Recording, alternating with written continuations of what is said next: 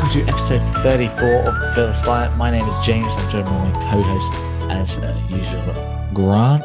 Do you say hi, Grant? Hello, everyone. Welcome to this episode. This is going to be an interesting episode. You should learn some interesting facts about evacuation. So, let's get into it. Yeah, cheers, Grant. So in this episode, we're going to talk about evacuation and how the rules about evacuation came about and why on the remote chance you might need to evacuate an aircraft and what you should be prepared to do.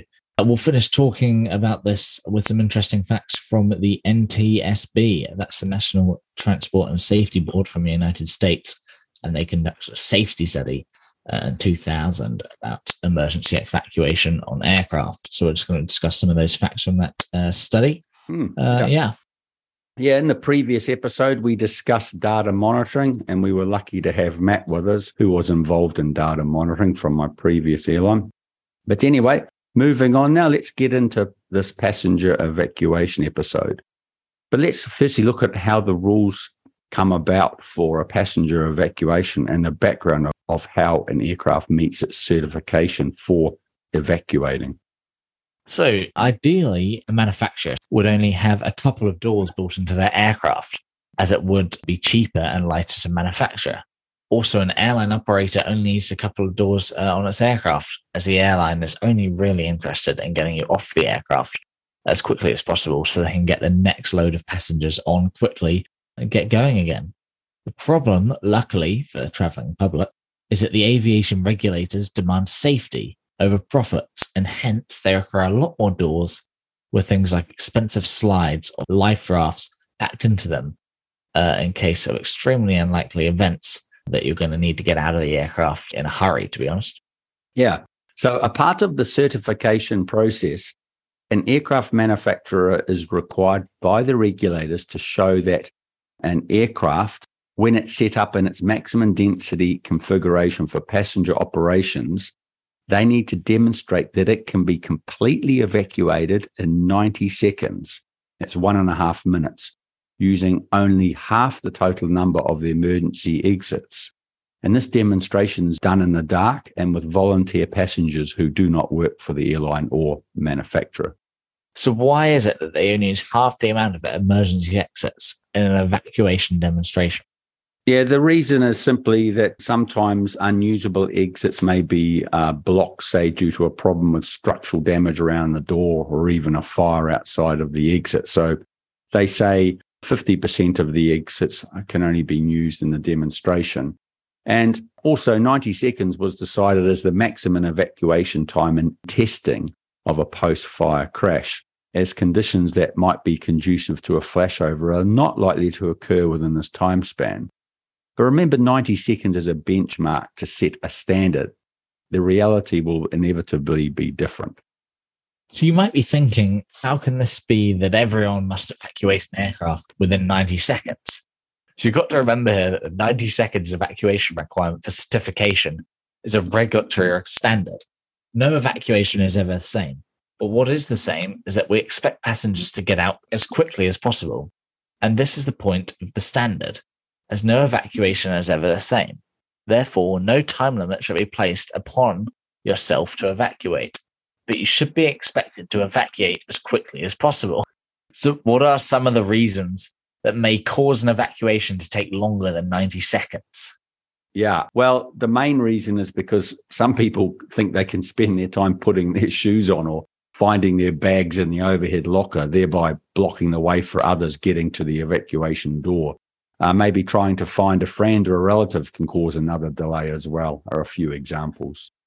And this is why sort of cabin crew make an announcement to leave all your personal belongings and exit the aircraft immediately. Fortunately, still people will try and retrieve their personal belongings, and this will inevitably delay the evacuation. Yeah, that's right. As we mentioned, the manufacturer must demonstrate this. But whenever an airline changes the configuration, like they want to add more seats outside the original design scope of the evacuation test, then the new configuration must be retested to ensure it still meets the 90-second criteria. Yeah, that's correct. And an example of this, it did apparently occur in my old airline before I turned up, but say an aircraft manufacturer designs an aircraft intended as a three-class configuration. That is economy, business, and first class. We'll use the Boeing 767-300ER as an example. And these figures can't be confirmed, but they're pretty close. At testing a three-class configuration, that is a total of 210 people on board, with 150 in economy, 42 in business, and 18 in first class. The high-density configuration was just economy, was 290 passengers. However, an airline did want to increase their density to 351 passengers. That's the whole plane covered in economy seats. And there were a few changes to the doors as a regulatory requirement. And the airline in question did have to demonstrate an evacuation of 351 people in 90 seconds. So it can be changed, but if there's a configuration change or they add, well, more to the point, if they add more seats, then they have to demonstrate the 90-second evacuation as part of the new certification for that amount of increase in seats. Yeah, so it brings up the point, what is a good definition of an evacuation? And when it comes to getting out of an aircraft, it is the urgent abandonment of an aircraft utilizing all usable exits. Now, there are some obvious reasons why we might need to evacuate, so let's explore them. Please remember one thing, an evacuation is an extremely rare occurrence, and most of them are done as a precautionary measure. Also, the reality of an evacuation, as evidence is shown from real-life evacuations, is that not every scenario can and ever will be accounted for, and especially with an aircraft full, when something goes wrong soon after landing, the evacuation times usually exceed the certification times in reality. So now let's have a quick discussion as to some of the main reasons we might need to evacuate an aircraft. Yeah, so the worst case scenario is an uncontained cabin fire, and a well-trained cabin crew would more than likely prevent this. It is also why we as crew are so anti people sneaking a cigarette in the toilet, as it's potentially a fire hazard. However, if we have an uncontained cabin fire, we will get the aircraft on the ground as quickly as possible, even if it means an off-airport landing or a ditching in the sea. As I say, it's been very rare, this occurrence, generally down to good cabin crew training will prevent it getting out of control. An external fire, say in an engine or a cargo hold, might require us to evacuate the aircraft upon landing. Say if it's an engine fire and an engine on one side of the wing and the engine fire extinguishing system hasn't extinguished the fire, we will likely order you to evacuate if the fire hasn't gone out. And generally, the exits around the wing on the side of the burning engine will not be used. Sometimes the cabin crew might evaluate that none of the exits on that whole side of the aircraft can be used. Another scenario could be, say, a landing gear has failed upon landing. Not a major issue if we as pilots can maintain directional control or just keep the aircraft close to the runway. However, as a precaution, we'll probably want you off the aircraft quickly in case we've damaged a fuel tank, which might be leaking fuel, and therefore there might be a potential fire risk. So these scenarios would more than likely call for an evacuation. And when we use that term, we are really saying an emergency evacuation, which means we want you to get your butt to the nearest exit as quickly as possible and do the slide thing. However, there is another type of evacuation, and this is called a precautionary disembarkation. Yes, that's right. And so a precautionary disembarkation is a controlled evacuation for safety reasons, such as fumes entering the cabin that we can't identify that are causing discomfort, or a security reason, or maybe a cargo fire which has been contained by the cargo fire suppression system, but we will not want to open the cargo door until you're all off the aircraft in case of a flashback with all the fresh oxygen, and the fire might feed off that when the cargo door is open. So we will still want you off the aircraft quickly, but there is no need to start screaming at each other and other passengers to get out of the way. You just get to the exit as directed by the cabin crew and exit the aircraft. The pilots will generally brief the lead cabin crew about which doors to use and whether they're using air stairs or whether we want you to use the evacuation slides. And the crew will give you a sense of urgency to get off quickly, but not in a manner to cause you to panic or injure yourself in the process. Anyway, upon evacuating aircraft, a crew member, generally the captain, will have the unenviable task of going through the cabin and he or she will do their best to confirm that everybody is off the aircraft. And if the captain jumps off the aircraft before you, as a passenger, you're now the captain of the aircraft. Good luck. If you're not at a major airport upon evacuating, the crew are going to try to settle you upwind of the aircraft, and they're going to try to keep you clear of emergency services and offering first aid, etc. You can also do your part here by helping the crew and your fellow passengers, just keeping them calm, etc. So your sort of top tips from your point of view, being a captain, being prepared for an evacuation, right? Yeah, okay. There's some, and bear in mind, let's stress this again. There's such a remote chance of you ever being involved in an evacuation. But here's some tips that I've thought about and other people have thought about as well. When you sit down, have a read over the safety card, the aircraft safety card. Turn around and physically look at the nearest exit behind you. And obviously, you can see the one in front of you. And even to the point, if you're doing a night flight, I'd count the number of rows to the exit. And remember, the exit at one side of the aircraft, there's also another one directly opposite on the other side of the aircraft as well. So just having a bit of situational awareness where things are around you. And that doesn't take long to do. Another tip, keep your shoes on for takeoff and landing. These are the only times when you'll be required to get out of the aircraft, takeoff and landing. So leave your shoes on for takeoff and landing. As the plane starts its descent, put them back on for the landing. The last thing you want to be doing is trying to find your shoes when you need to get out in a hurry. And also, if it's a hot tarmac or the terrain is alien to your feet, you'll regret not having your feet protected in your shoes, which are scattered somewhere around in the cabin. And another point about shoes, put them on when you use the toilet. The amount of people walking into the toilets in socks, I mean, it's a public toilet after all. Would you wear your socks into a public toilet? Yeah, anyway, there's nothing to do with evacuation. Another point, follow the advice of the crew. They're trained for this and they will not allow you to exit an aircraft where you could do more damage to yourself. Do not try to find your bag. If someone is blocking you, trying to get their bag, swear at them and tell them to leave it alone. I'd go as far as even to push them back into the seat area to get them out of the way. They are being extremely selfish and delaying you and all those people behind you trying to get out. So give them a push, I reckon, move them out of the way. Do what you need to do to get them out of your way and get to the door. At the top of the slide, don't hesitate. Don't even think about it. You get to the slide, you just jump on that thing. Don't think, oh, we're so high, you're just delaying people. Don't think about it. Just get on the slide. Every adult's been on a slide as a kid. Nothing's changed. Just jump on the slide and enjoy the ride down. It's a damn sight better than staying on the aircraft. Now, whilst you're on that slide, just keep your heels up and your arms crossed over your chest. Most injuries actually occur when they get to the end of the slide and people hit the ground. And this is where you could strain your ankle or break a leg or something silly like that.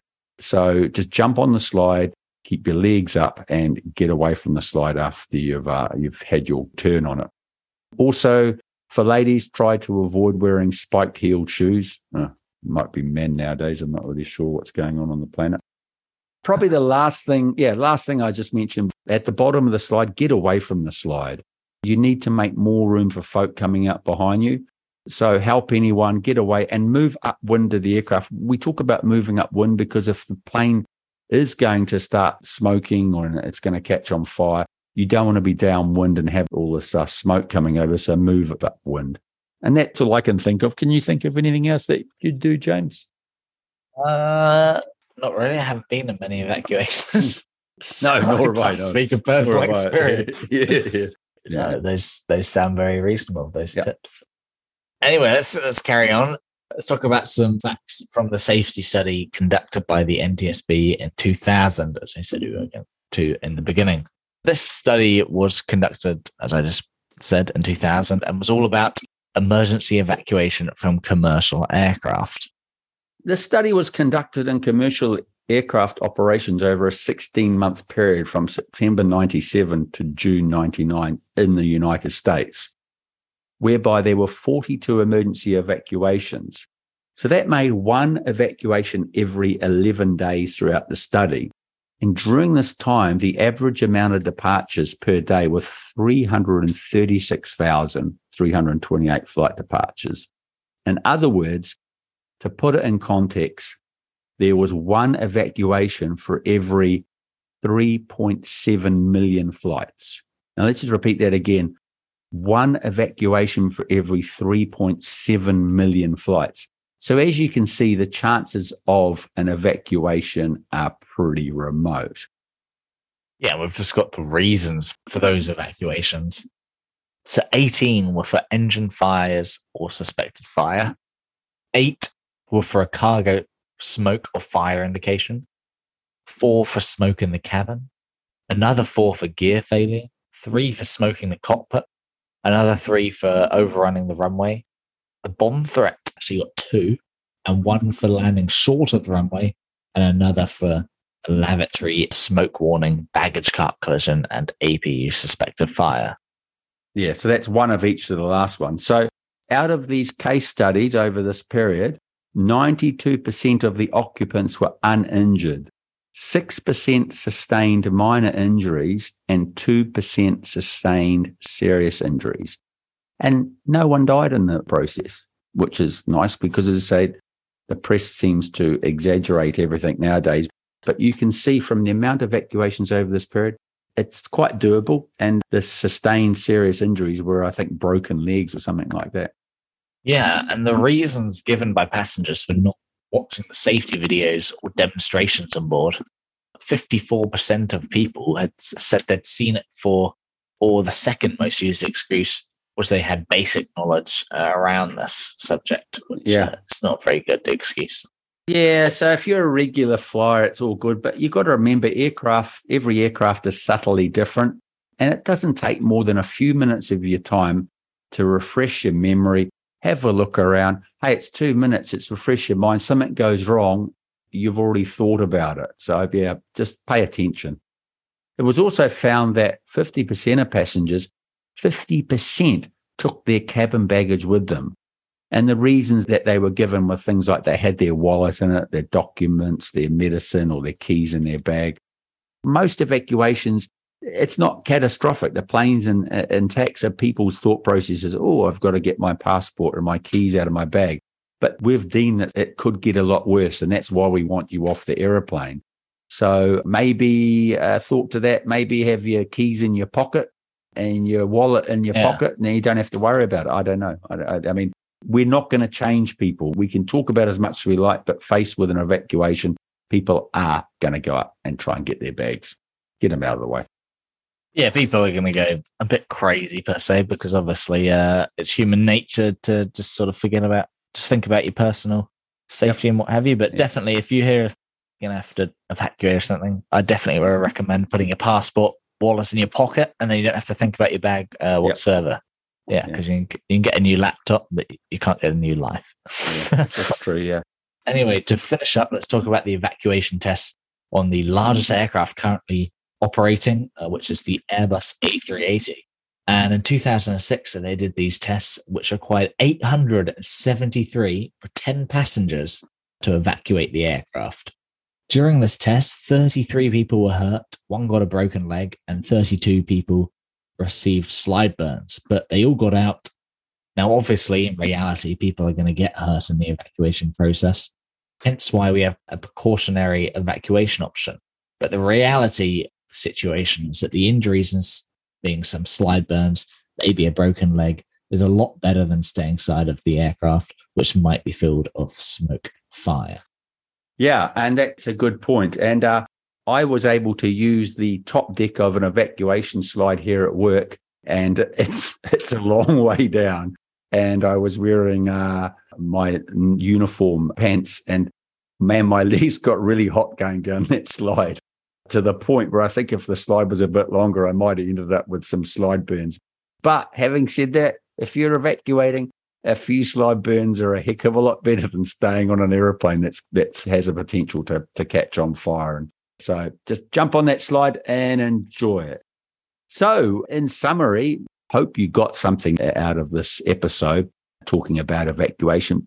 Please bear in mind there's such a remote chance of it ever occurring. The only thing I could recommend is have a listen to the cabin crew, look at that card, look where your evacuation exits are before you depart, and have those shoes on for takeoff and have them on for landing and go in the toilet. In the show notes, we're going to put a link to a 3-minute video showing the evacuation test done on this A380 as part of its certification, and it's worth watching.